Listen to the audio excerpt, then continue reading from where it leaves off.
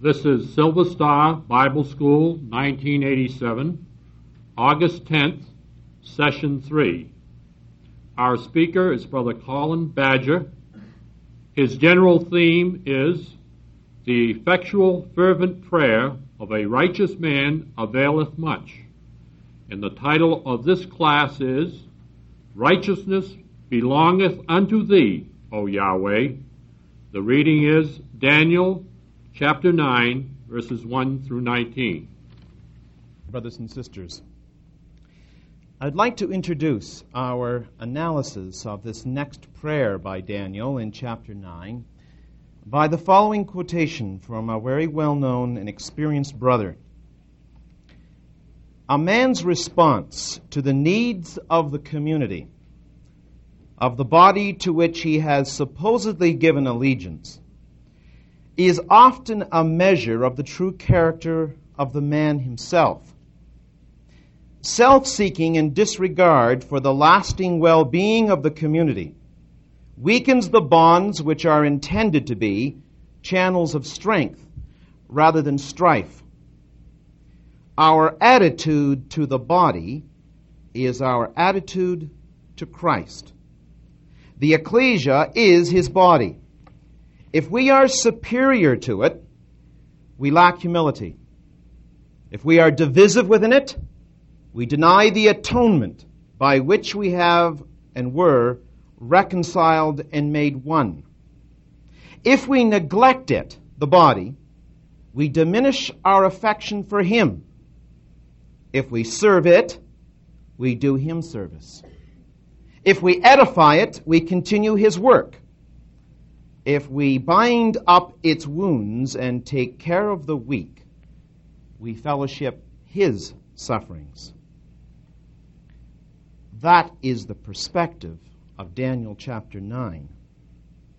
Those are the principles, in part, which permeate the attitude and govern the content of Daniel chapter 9 as this wise man, this godly man, pours out his heart before Yahweh, God of Israel.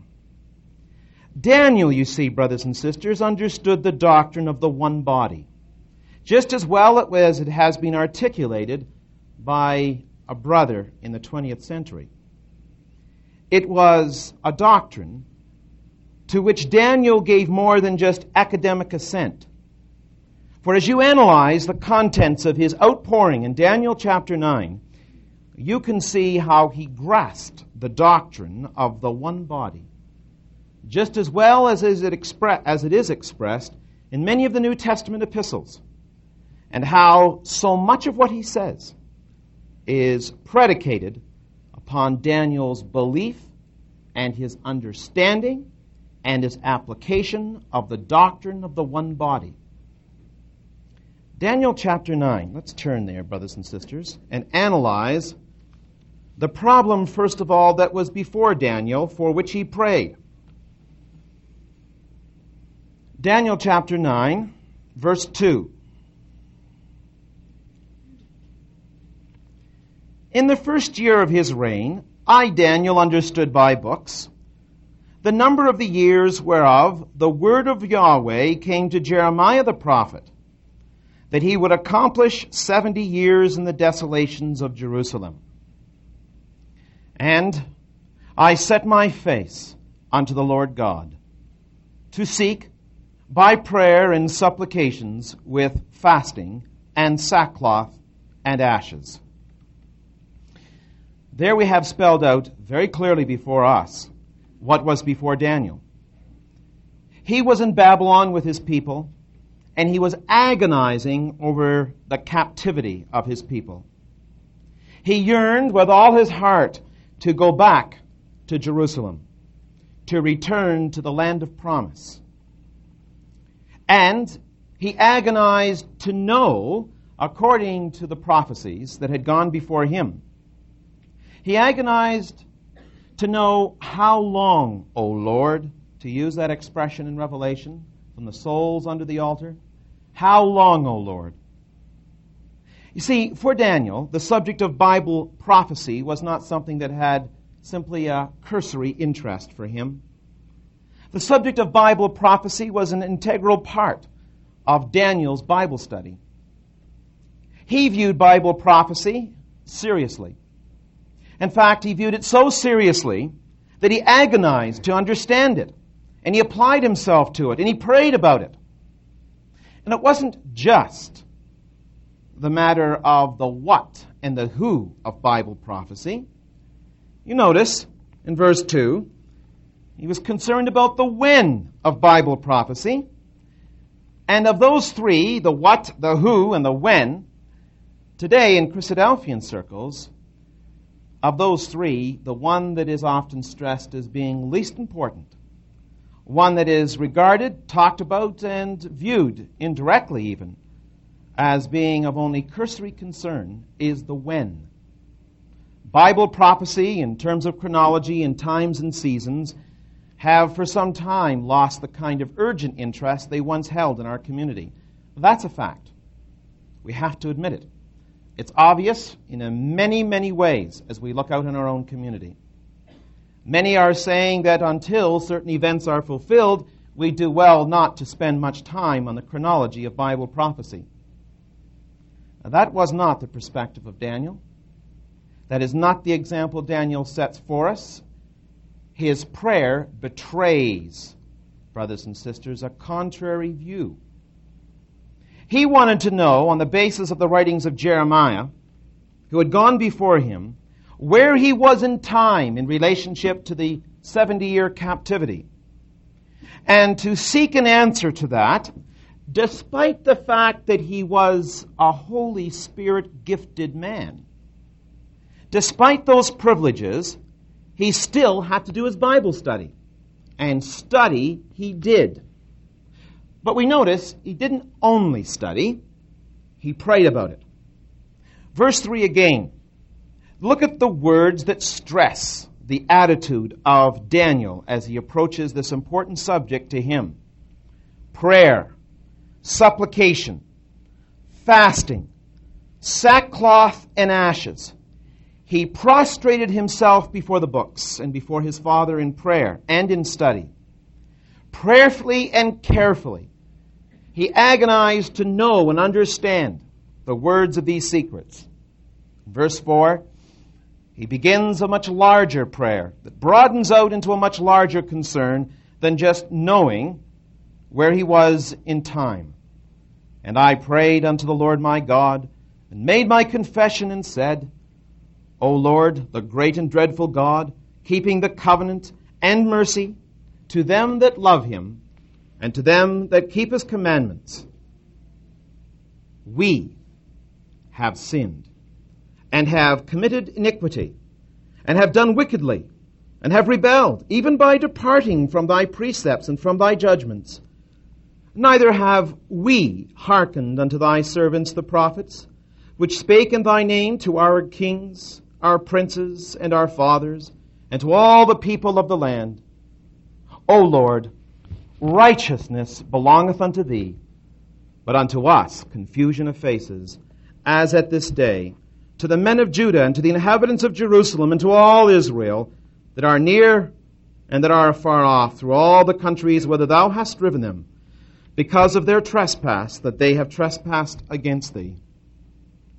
O Lord, to us belongeth confusion of face, to our kings and to our princes, and to our fathers, because we have sinned against thee. To the Lord our God belong mercies and forgivenesses, though we have rebelled against him. Only the introduction of a very long but very powerful prayer. We haven't really the time to analyze that prayer in all its details. You see the Christadelphian prayer there for the peace of Jerusalem, don't you? Pray for the peace of Jerusalem. They shall prosper that love thee. A very important aspect of his prayer was just exactly that he might have the blessing of seeing Jerusalem glorified once again, to go back and to put his feet in the land with his people. And we too pray for the same. But perhaps at times in our prayers, the subject of Jerusalem is not as frequently mentioned as it used to be. The background of the hope of Israel to the Christadelphian community is a precious one. The very fact that Brother Thomas began to express the gospel through that term, the hope of Israel, paved and provided a tone for our approach for many, many years in our lectures, and the way we addressed one another, and the way we expressed the truth. It was the hallmark of the expression of our community, the hope of Israel, to which Paul was bound for a chain. Brothers and sisters, we ought not to lose that perspective, because in some quarters it is disintegrating. There are emphases now creeping into some of our writings, emphasis only perhaps, which is overshadowing this very important background, our focus on that land, our focus on that people, our focus on that city, and our prayers constantly, privately, publicly, together as a body, for the peace of Jerusalem. I'm not going to spend a great deal of time on that point, other than to underscore its fundamental importance here as the prayer of a man of God who was wise, and to stress, as we have now, the importance of not losing that perspective. Secondly, other elements of this prayer deserve attention. There is an attitude of mind here. That attitude is described for us, as we've already seen, in verse 3. It's an attitude of humility, an attitude of coming before the Father, and in both mind and in body, prostrating oneself in humility before the throne of grace. That attitude of mind in prayer requires careful preparation. It's not a facade. It's not what someone does in the last few minutes of the day when one is weary and tired and then finally slips off into sleep before the prayer is done. That is the posture of a wise man, of a man who was godly in his approach to prayer. You can't go through that kind of exercise and have that kind of attitude of mind in prayer without being very vigilant, without being awake in what you're doing. Every one of those steps describes an important attitude. It, in fact, is the attitude described to the prophet Joel. I'd like just to turn there because it's not obviously the external that is important in the ashes, in the sackcloth, in the external prostrating of one's body before the throne of grace. It is whether or not that same is found from within. It was no doubt with Daniel. Notice what is said in Joel chapter 2 in this regard. Spells it out very nicely. Verse 12. Therefore also now saith the Lord, turn ye even to me with all your heart, and with fasting, and with weeping, and with mourning, and rend your heart, and not your garments, and turn unto the Lord your God, for he is gracious and merciful, slow to anger, and of great kindness, and repenteth him of the evil. You see that phrase in verse 13 is key. The tearing of one's garment, putting on ashes and sackcloth, meant nothing unless that was an expression of an inward prostration, of an inward attitude of humility before the throne of grace. It was a symbol of urgency and dire distress. It was a symbol of mourning. And Daniel is mourning from within. He is agonizing, not only to know and understand the meaning of Jeremiah's prophecies, but he is agonizing over the plight of his nation. And on the basis of the doctrine of the one body, Daniel identifies himself, brothers and sisters, completely with the body of Israel, good and bad. He merges himself in his prayer with the nation. The language is that of we and us and our. Do you notice how many times those expressions are studied through his prayer? We have sinned. We have done this. We have done that. Our fathers, our sin. Us. Very important perspective based on his understanding of himself and his nation being one body with many members, like the language of the Apostle Paul. And with that perception and understanding, Joel chapter 2 expands that attitude of mind. For in his agony, he agonized for his nation as well as for himself. He rent his garments, but he had rent his heart. He came to offer repentance on behalf of his nation as well as himself. And the objective in verse 13 of Joel 2, to turn unto the Lord your God, for he is gracious. In turning themselves from their plight, from their sins, their disobedience, and turning to the Father, Daniel and Joel remind us that in doing so, we turn to one who is gracious, who is willing and wanting to forgive, who in fact is slow to anger, unlike us, who is of great kindness, which at times is not the characteristic of us, and who is willingly one to repent and forgive, unlike us many of the times in our dealings with one another.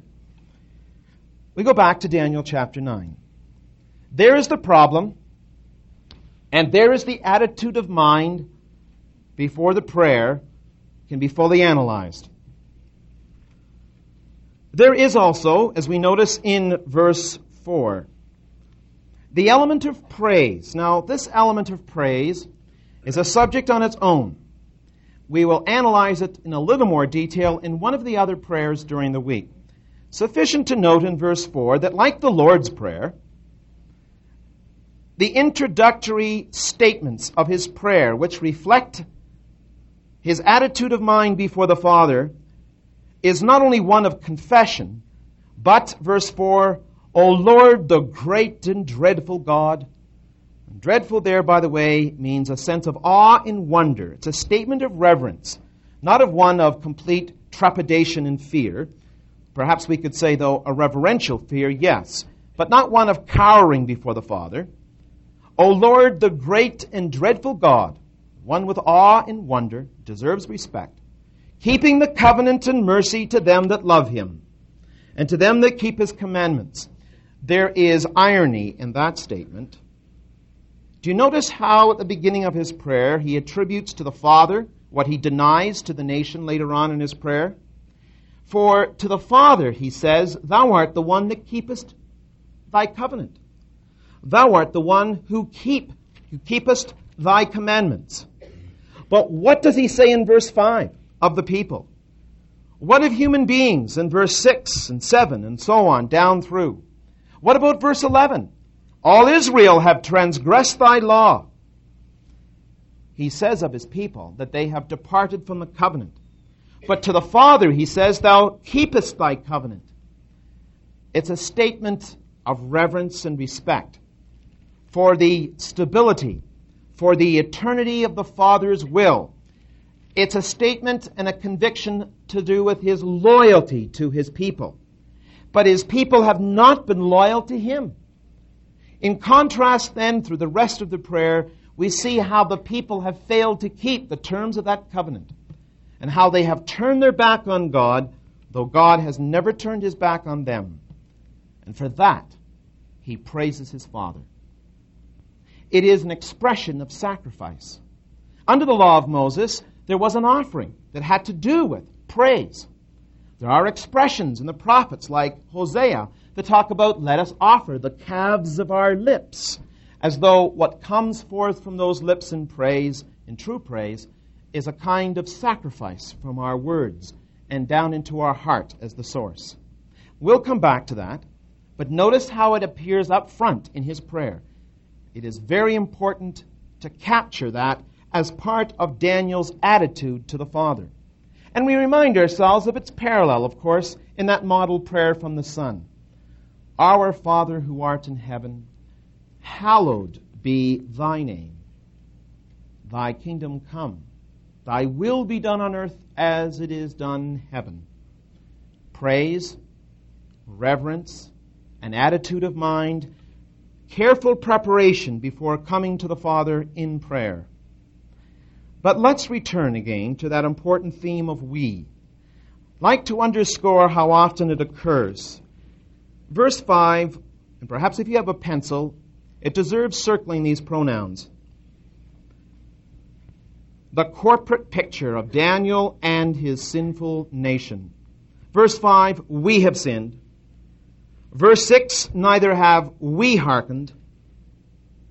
Verse 8, towards the end of the verse, because we have sinned against thee. Verse 9 at the end, we have rebelled against thee.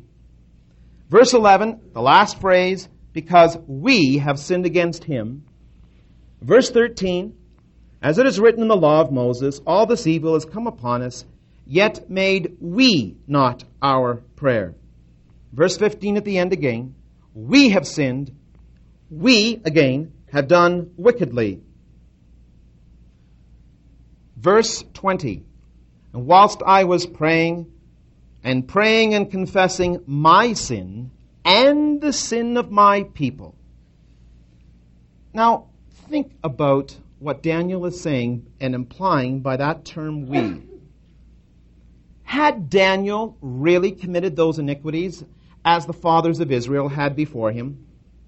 Could we say in verse 5 that Daniel had committed iniquity and done wickedly? Had Daniel rebelled in verse 5 against the covenant himself? Had he departed from the precepts and from the judgments? Did he deserve those kind of indictments?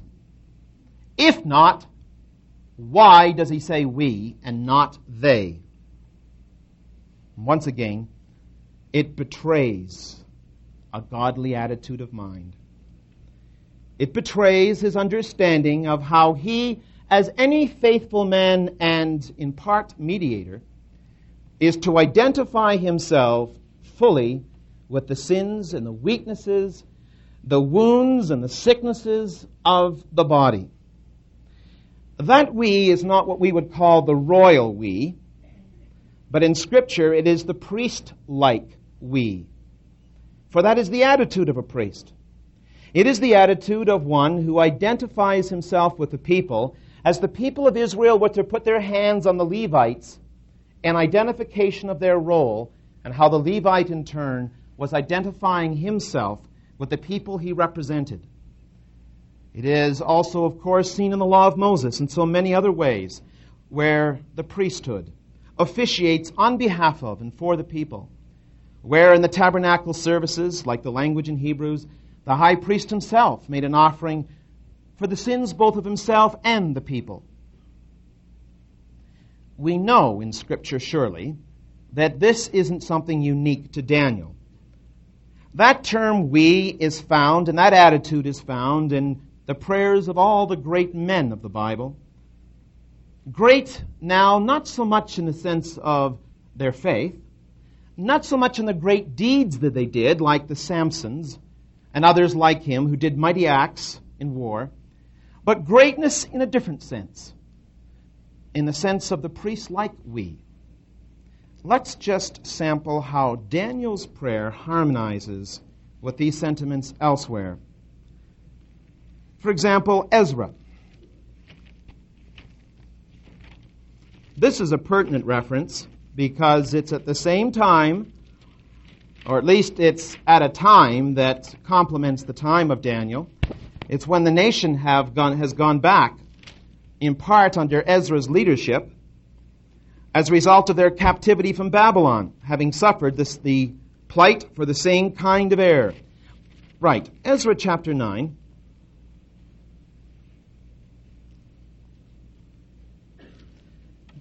We'd like just to look at verses 5 to 7. Think of Daniel as you read this description and see the parallels. Verse 5 of Ezra 9.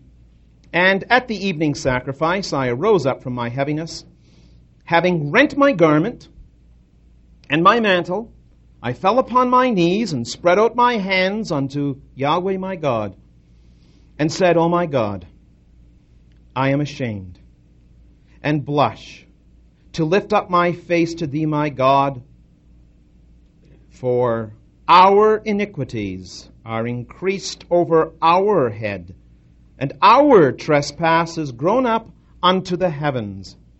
Since the days of our fathers have we been in a great trespass unto this day. For our iniquities have we, our kings and our priests, been delivered into the land of the kings of the lands, to the sword, to captivity, and to a spoil, and to confusion of face, as it is this day. There's a great deal that we can see in Ezra's prayer that parallels that of Daniel. Perspective number one, we and our and us. Had Ezra done those things really? Had he committed iniquity? Had he trespassed? And had his trespasses personally grown up into the heavens? Had he committed the great trespass unto this day in verse 7? Then why does he pray that way? It wasn't a superficial identification with his people. It wasn't false humility or modesty. It was the sincere, genuine outpouring of a man of God who blended himself with the body, who saw himself part of a nation and an ecclesia that needed help. It wasn't the distance of the Pharisee, described in the gospel, who stood a great while off or a great distance off from the sinner beside him, and who prayed with the personal pronoun I this and I that, and who said, I thank thee, God, that I am not as other sinners. That's a Pharisaical attitude, in contrast to these great men who understood what manner of men and women they were. The same sentiment is expressed, of course, by Nehemiah. The same is expressed also by Moses, the great mediator, in Exodus 32, where he wishes to have himself blotted out rather than the nation being blotted out. Where Moses steps, as it were, between Israel and God, between them both, and pleads to God that his life might be removed rather than God expunging the nation of Israel. God had told him that he could create a new nation. Moses stepped in between and asked that his life be taken. Had Moses done wrong? Did Moses deserve to be stoned as the nation did, as an adulterous woman? No. But Moses, Daniel, Ezra, Nehemiah understood this fundamental doctrine in their identification with their brethren and their problems. How about David? 2 Samuel.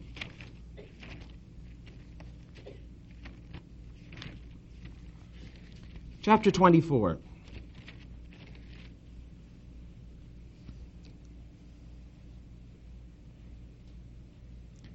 At the time of the census, when the nation is being punished, although David, no doubt, could not be absolved from total blame, a careful study, we believe, shows that he was less blameworthy for the plague that broke out in the nation that is sometimes suggested, not absolving David totally, however. But in the midst of this punishment and plague, look at David's petition, verse 17. And remember what you know from your readings, only in the last few weeks. Remember what you know about the condition of Israel at the time of David. By Israel, I mean the whole nation. Verse 17. And David spake unto Yahweh when he saw the angel that smote the people, and said, Lo, I have sinned, and I have done wickedly. But these sheep, what have they done? Let thine hand, I pray thee, be against me and against my father's house. What had the house of the son of Jesse done? It was a godly house. David had misjudged, and certainly not to be totally absolved from blame in this circumstance. But what of that statement? These sheep, what have they done? Plenty, David.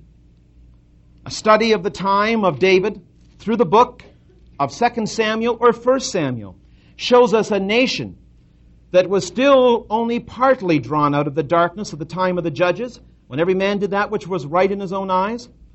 The reforms of Samuel indicate how twisted and how sick part of that nation was. The response to Israel as they worked for Saul, in part, their fickleness, the intrigue that encircled David in the time of his rebellion, all showed that the nation as a whole and the leaders were not to be absolved from blame by any means. But David views them as sheep. That's the great shepherd. That's the greatness of David. It's the greatness of Daniel and Moses. He viewed them as sheep. These sheep, what have they done? Well, they had done plenty. But that attitude of mind was that of Daniel in his prayer and the others that we've seen.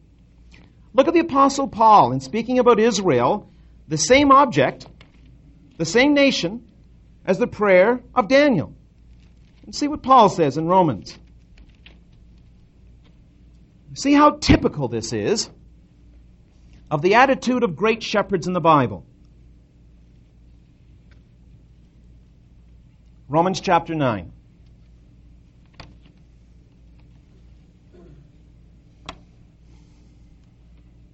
Verse 1, I say the truth in Christ, I lie not.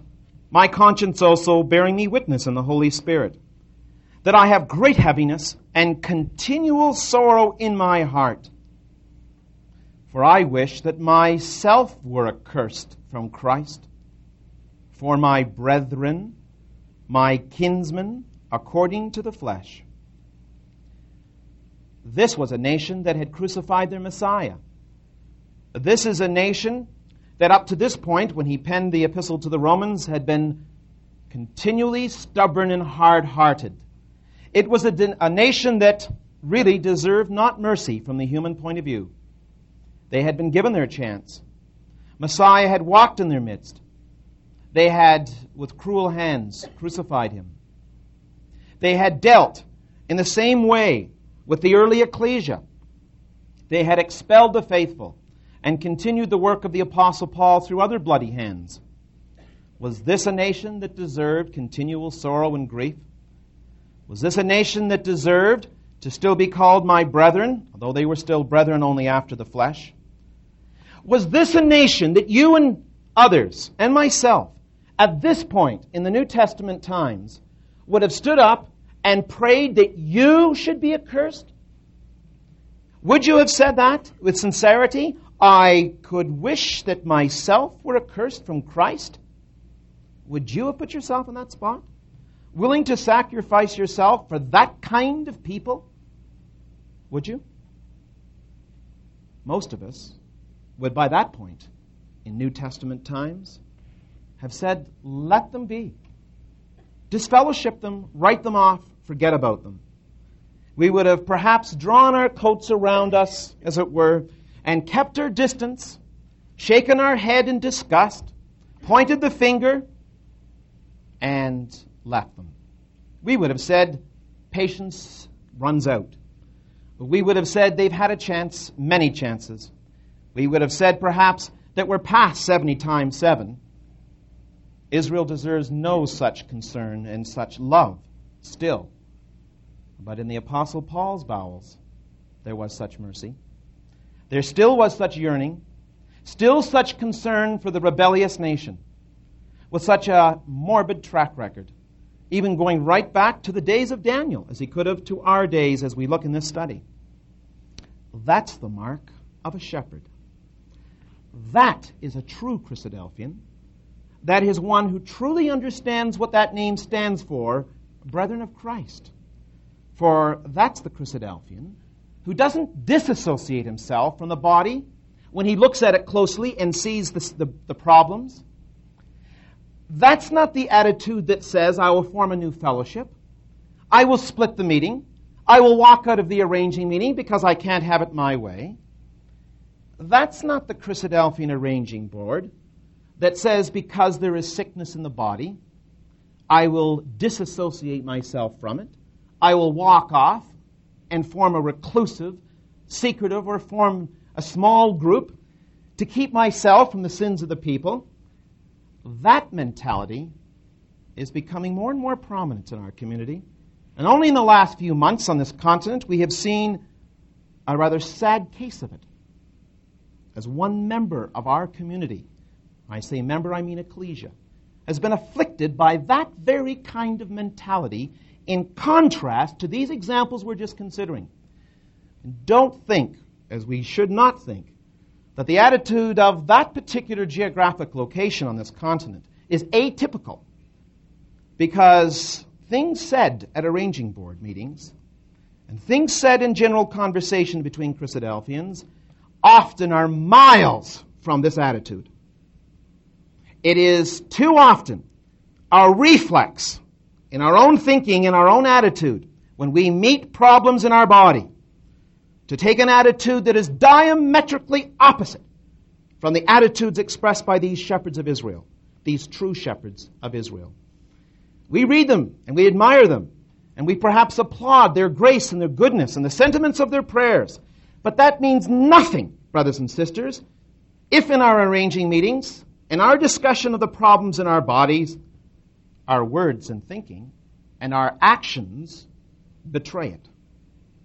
It's a fact, as we look at the parables of the Master, in Matthew and Luke especially, that as we analyze them and ask the question, what is being implied by these parables about the unforgiving servant and many others like them, like the Good Samaritan? What's being implied about human nature? Why is the Lord stressing the need to be a good Samaritan?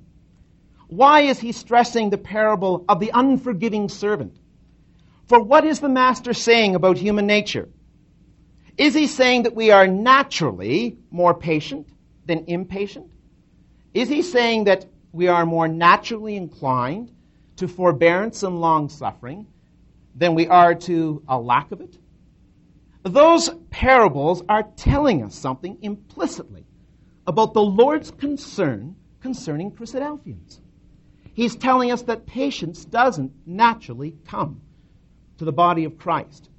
He's implying that people are not naturally, as Christadelphians and servants of God, forbearing. He's telling us that we need the exhortation along those lines especially. Now perhaps you're thinking, well, what's the implication here? Is this an exhortation to over-tolerance? Is this an exhortation to turn a blind eye to imperfections and problems in the body? Is this an exhortation for every man to do that which is right in his own eyes? It is not. It is not a matter of tolerance. It's a matter of working with the problem, doing something about it. It's not a matter of writing letters about it. It's not a matter of pointing fingers and phoning people up. It's not a matter of standing in the corner and talking about they, the Vancouver Ecclesia, the Scarlet Road Ecclesia, the English brethren, the Australian brethren, the Shield, the Logos, the CMPA, and all the other catchphrases which we use in such dialogues. It's not talking about they, with a label on them, with an abstraction. It's talking about those problems, not turning a blind eye to them, as part of we. It's us. It's my body. It's my brethren. You see, the they betrays the very opposite disposition of what we see in these prayers. And when we use these fabricated labels for the sake of convenience in our dialogues and in our writings, if that is part of our real thinking inside, and we think of these brethren as chips off of the body, as segregated departments, then without us knowing it, perhaps, we take the mental internal posture of the man in the parable who says, I thank thee, God, that I am not as other men.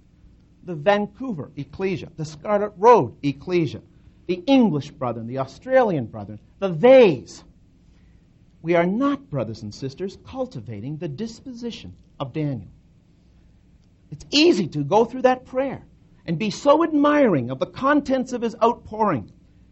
But what does that mean to you and I? What does it mean in terms of the disposition you and I have got to develop in our ecclesial affairs? We are to see the problems. We are not to use rose-colored glasses. We are not to see through darkness. We are to identify the problems of the body. We are to know that they are there. We are to cultivate spiritual, godly discernment, to know good and wrong. We are to recognize the disease when it's present and not turn back from it. But we are to address the disease. We are to do something about the sickness. We are to do something about the wounds and the broken body that we might see in our ecclesia and in the community at large. Not to write letters necessarily about it, and not simply at a distance to describe the problem. Now, there's many ways we can do it. Communication with brethren does have its part. Communicating and writing back and forth for a positive purpose has its part, providing our motive is right and our method is right, and providing, of course, that what we are doing for sure is going to pour oil and wine, as the Good Samaritan did, on the afflicted body. Let us measure our methods and evaluate what we're doing and the way we're doing it. Only you know the motives. I can't judge. You can't judge me, of course. So it's not an exhortation to tolerance or to spiritual blindness. It's not a matter of letting anything go in the ecclesia, but it's an exhortation to patience and long-suffering. Turn to the last chapter of Chronicles.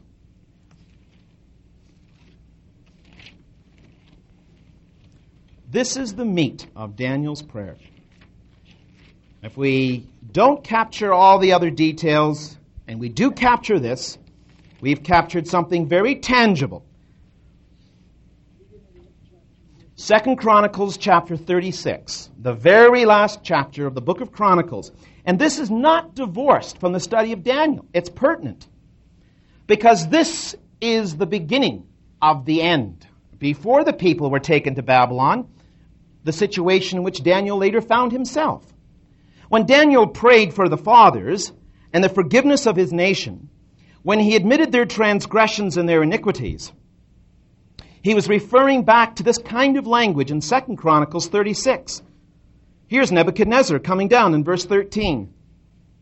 And he also rebelled against King Nebuchadnezzar, who had made him swear by God.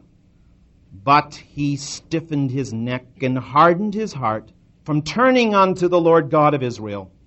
Moreover, all the chief of the priests and the people transgressed very much after all the abominations of the heathen, and polluted the house of the Lord which he had hallowed in Jerusalem.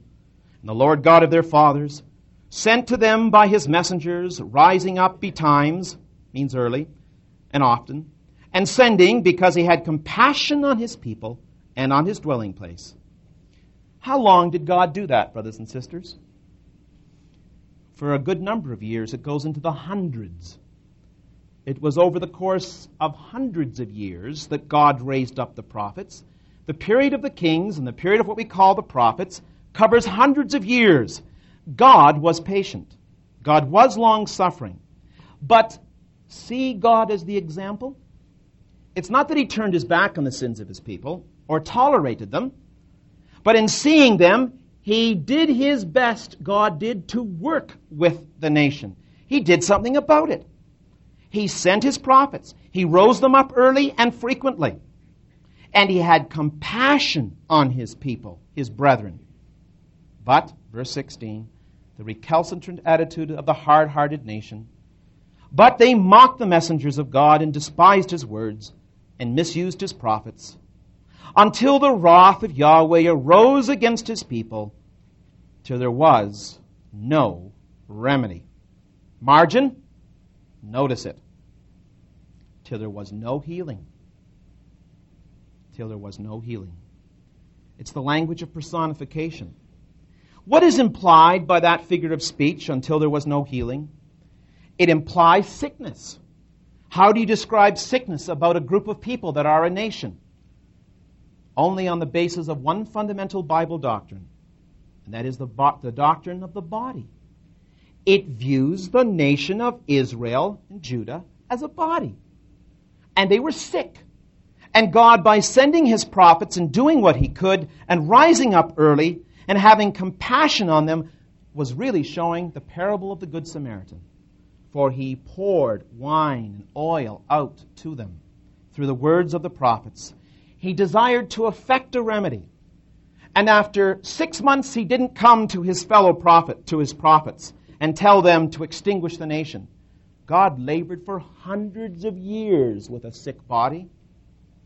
Look at the language of Isaiah. Chapter 1. This is the nation in the days of Hezekiah. How does it describe the nation? The prophet describes it in lurid details. Isaiah chapter 1. Appealing to Israel in verse 2 in the language of Deuteronomy. Hear, O heavens, and give ear, O earth, for the Lord hath spoken. I have nourished and brought up children. Look at how God views his people. It's the language of David, isn't it? These poor sheep, what have they done? I have nourished and brought up children, and they have rebelled against me. God's position is that of a father, a parent. They are viewed as children. Then, verse 4, Ah, sinful nation, a people laden with iniquity, a seed of evildoers, children that are corrupters. They have forsaken the Lord. They have provoked the Holy One of Israel unto anger. They are gone away backward. Now the language of the body that's sick. Verse 5. Why should ye be stricken any more? Ye will revolt more and more. The whole head is sick, and the whole heart is faint. From the sole of the foot even unto the head there is no soundness in it, but wounds and bruises and putrefying sores. They have not been closed, neither bound up, nor mollified with ointment. By the way, there's the Old Testament Good Samaritan. That's the language of the Good Samaritan, from which that parable, no doubt, is drawn in part. That is the nation that is sick, from head to foot. And yet still, in the days of Hezekiah, God sent his prophets. And it wasn't until the days of Zedekiah in 2 Chronicles 36, which we just read, that described the nation as having really now no remedy for their healing. And still many years were to pass from these days. Many years were to pass from these days. And even then, when God took them into captivity with Daniel, there were still Daniels praying for that nation. There is the true shepherd. Despite such a morbid condition, there is the God who is patient with the patient. It is true, I believe, brothers and sisters, that we as Christadelphians are often better surgeons than we are nurses or therapists. It's true. There is a greater inclination at times to use the scapula than to use the ointment and the curing medicine. The one takes patience. The one takes careful and prayerful administration. The one, that of patience with the patient, requires a willingness to accept sometimes an improvement in the temperature and health of the body that's sick, and sometimes a decline. And at times the temperature of that body and its fever will fluctuate up and down. There will be advances and there will be regressions.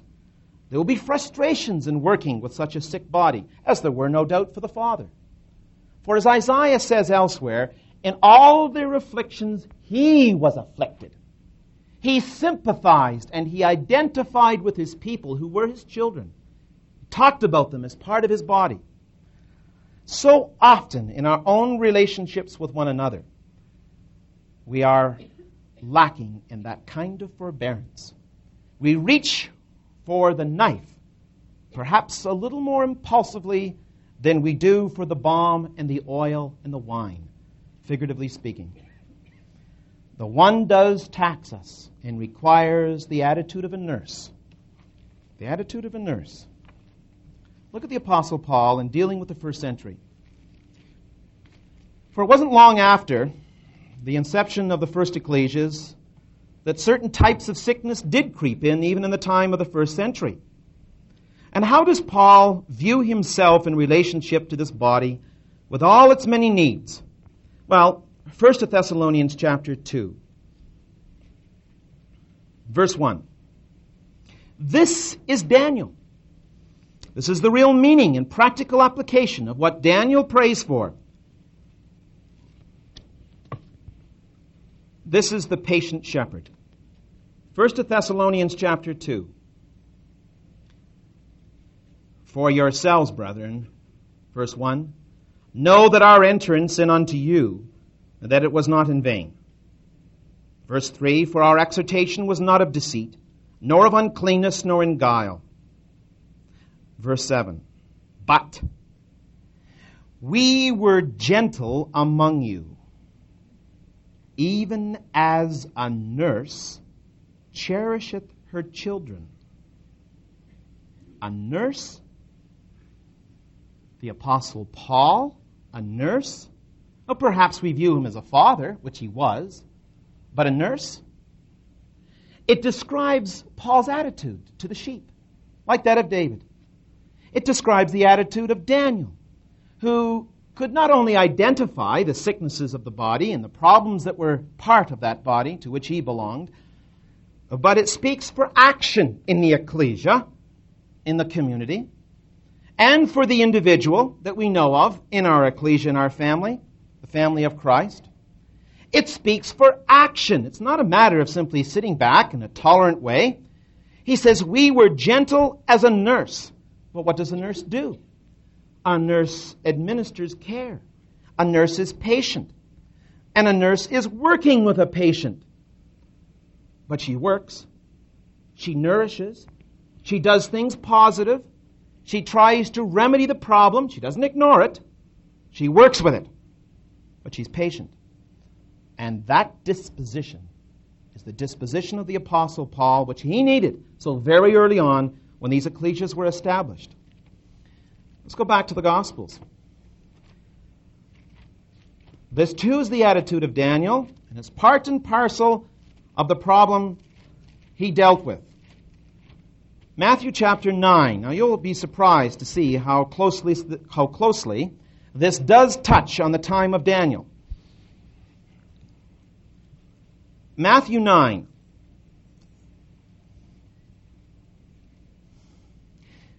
Verse 11.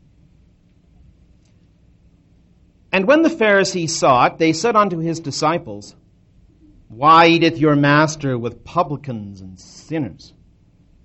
And when Jesus heard that, he said unto them, they that be whole need not a physician, but they that are sick.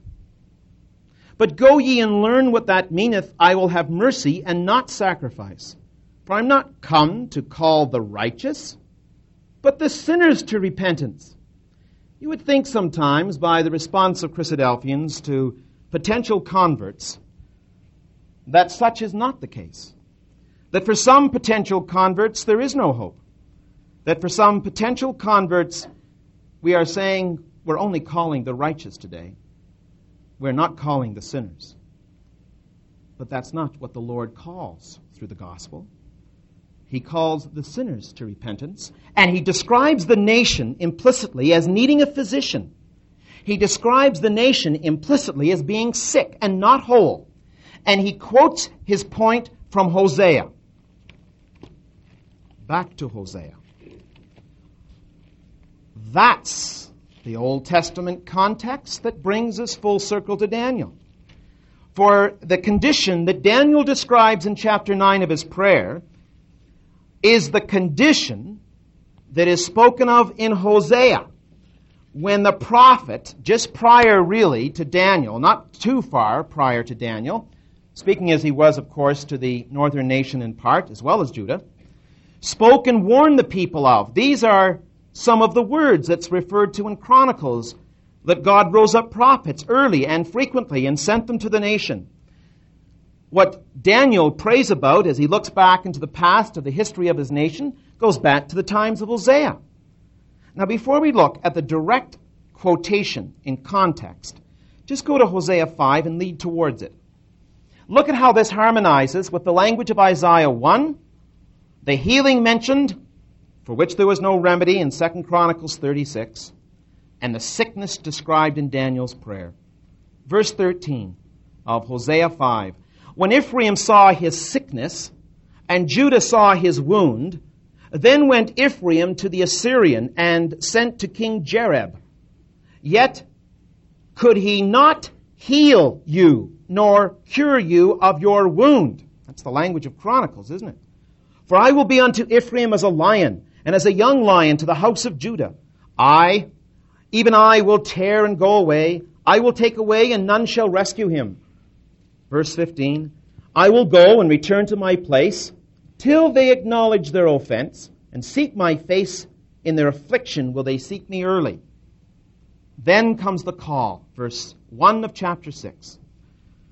Come, and let us return unto Yahweh, for he hath torn. Remember what Jesus said in quoting Hosea before he said it? They that are whole need not a physician.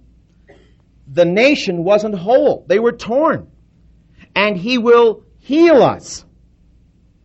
He hath smitten, and he will bind us up.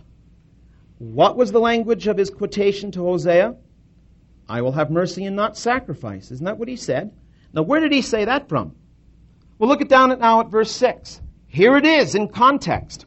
This is what Jesus quotes to the nation and to the leaders. Verse 6. For I desired mercy and not sacrifice, and the knowledge of God more than burnt offerings. But they, like men, have transgressed the covenant. Language of Daniel. There have they dealt treacherously against me. You see, the Lord quotes in context. By telling them to go back and read what it meaneth from Hosea, doesn't just mean to go back and read Hosea 6 and 6. The context of that whole passage shows the nation sick, torn, broken, afflicted, and in need of healing, in need of mercy. And thus his rebuke to the Pharisees, who thought that they were above all that and untouched by it, is ever so pertinent. Finally, let's go back to Daniel and close there. We said that we are not going to analyze, we can't analyze, all of the themes that run through Daniel's prayer. But this surely is one of the most pertinent to our community in these days, and to ourselves as disciples. It's comforting to see verse 20 of Daniel 9 as we close, brothers and sisters.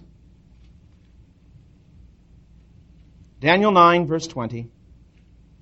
Whilst I was speaking and praying, and confessing my sin and the sin of my people Israel, and presenting my supplication before the Lord my God for the holy mountain of my God, yea, whilst I was speaking in prayer, even the man Gabriel, whom I had seen in the vision at the beginning, being caused to fly swiftly, touched me about the time of the evening oblation. At the time of the evening sacrifice, when the burnt offering for the evening that was to go right through the hours of darkness was being prepared, head, body, internal organs, washed and cleansed and placed piece by piece in order on the altar. And as at the same time, simultaneously, the incense was being burnt for the nation. As that was to be done, and was it being prepared, although of course not in the days of Daniel, but at that time, Gabriel comes and responds to Daniel's prayer, showing the surety of the answer of prayer. And for a man who confessed the sins of his nation, who sought relief for transgression and sin, and confessed such depravity of his nation, who does God send? Which angel of all of them? He sends Gabriel. Why Gabriel? What's Gabriel to tell him? Gabriel is to tell him in verse 24 of the 70 weeks prophecy that would bring Messiah. And in answer to Daniel's prayer in verse 24, what will Messiah do? He will finish the transgression. He will make an end of sins. He will make reconciliation for iniquity. He will bring in everlasting righteousness. Messiah will address the contents of Daniel's prayer. Daniel prayed for the forgiveness of transgression, iniquity, and sin. And Messiah will answer that. He will be the atonement. He will be the answer. And when Messiah is to be born, of all the angels, whom does God send? Gabriel. How incredibly, divinely appropriate that the one who comes to Joseph and Mary is the one who came to Daniel and gave him the hope for the sins of his people. Here was one in Messiah that was the great shepherd, the one who truly showed patience, and who was the great physician that quoted Hosea chapter 6. Let us rejoice, brothers and sisters, in the wisdom and in the sureness of God's answer to Daniel's prayer and to ours. For we too must identify with that nation, as Daniel did. And in Messiah, who was cut off, we find the one who is the Prince of us, one who is to be the Prince of the world, and in whom we have received the atonement.